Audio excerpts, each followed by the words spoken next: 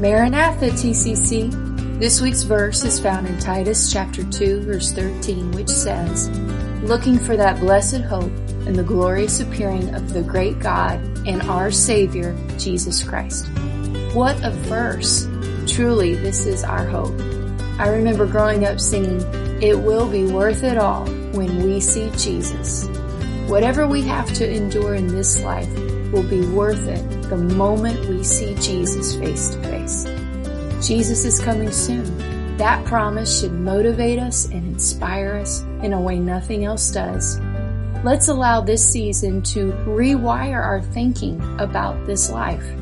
It is temporary. It can change completely and quickly, as we have learned. Our source of hope and health is not fleeting and does not have to waver with every news cycle. How blessed we are to know that Jesus will keep this promise. Meeting Him someday should be the basis of how we live our lives. Let us look and anticipate the Lord's return with hearts full of hope. Happy memorizing!